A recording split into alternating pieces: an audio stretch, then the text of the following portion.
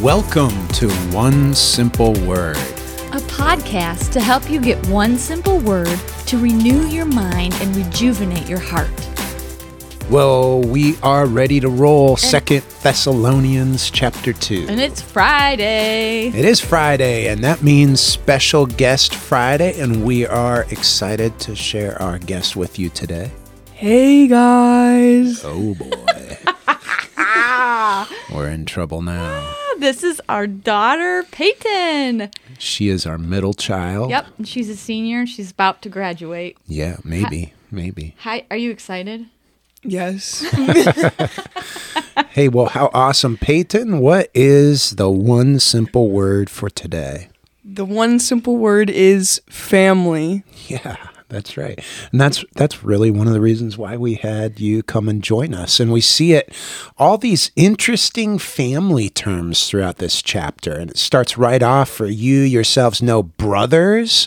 And then he just talks about the suffering and how they were shamefully treated at Philippi. And we had boldness in our God to declare to you the gospel of God in the midst of much conflict. And isn't it true that we have a partnership with people that we've struggled with? And that's one of the things that makes family is through the thick and thin, we've experienced a lot. Yeah, and then it also goes on to talk about their just more of the gentle relationship they had, like a mother and her child.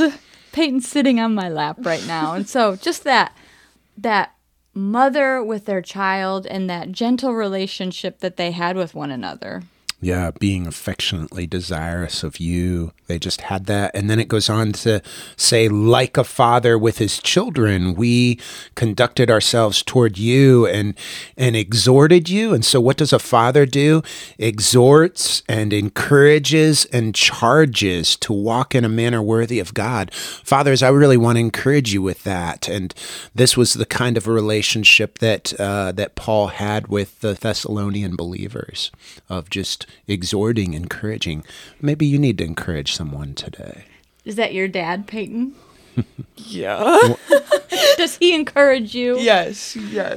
And sometimes that's just with a soft word, and sometimes that's maybe a little bit stronger. Or when he comes into your room to wake you up.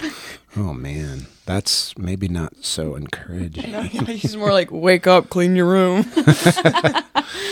Oh, but then he goes on and he just says this, that when we came to you, you accepted it not as the word of men, but as it really is, the word of God, which is at work in you believers. And then he mentions the brotherhood again. They'd been through a lot. There was this strong sense of family.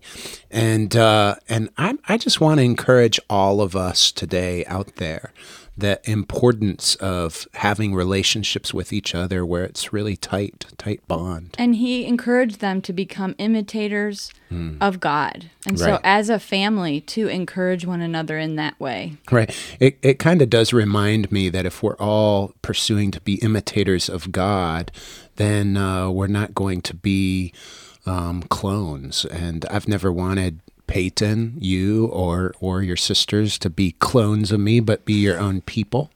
But you do like Duke though, and I'm thankful for that. So keep it up.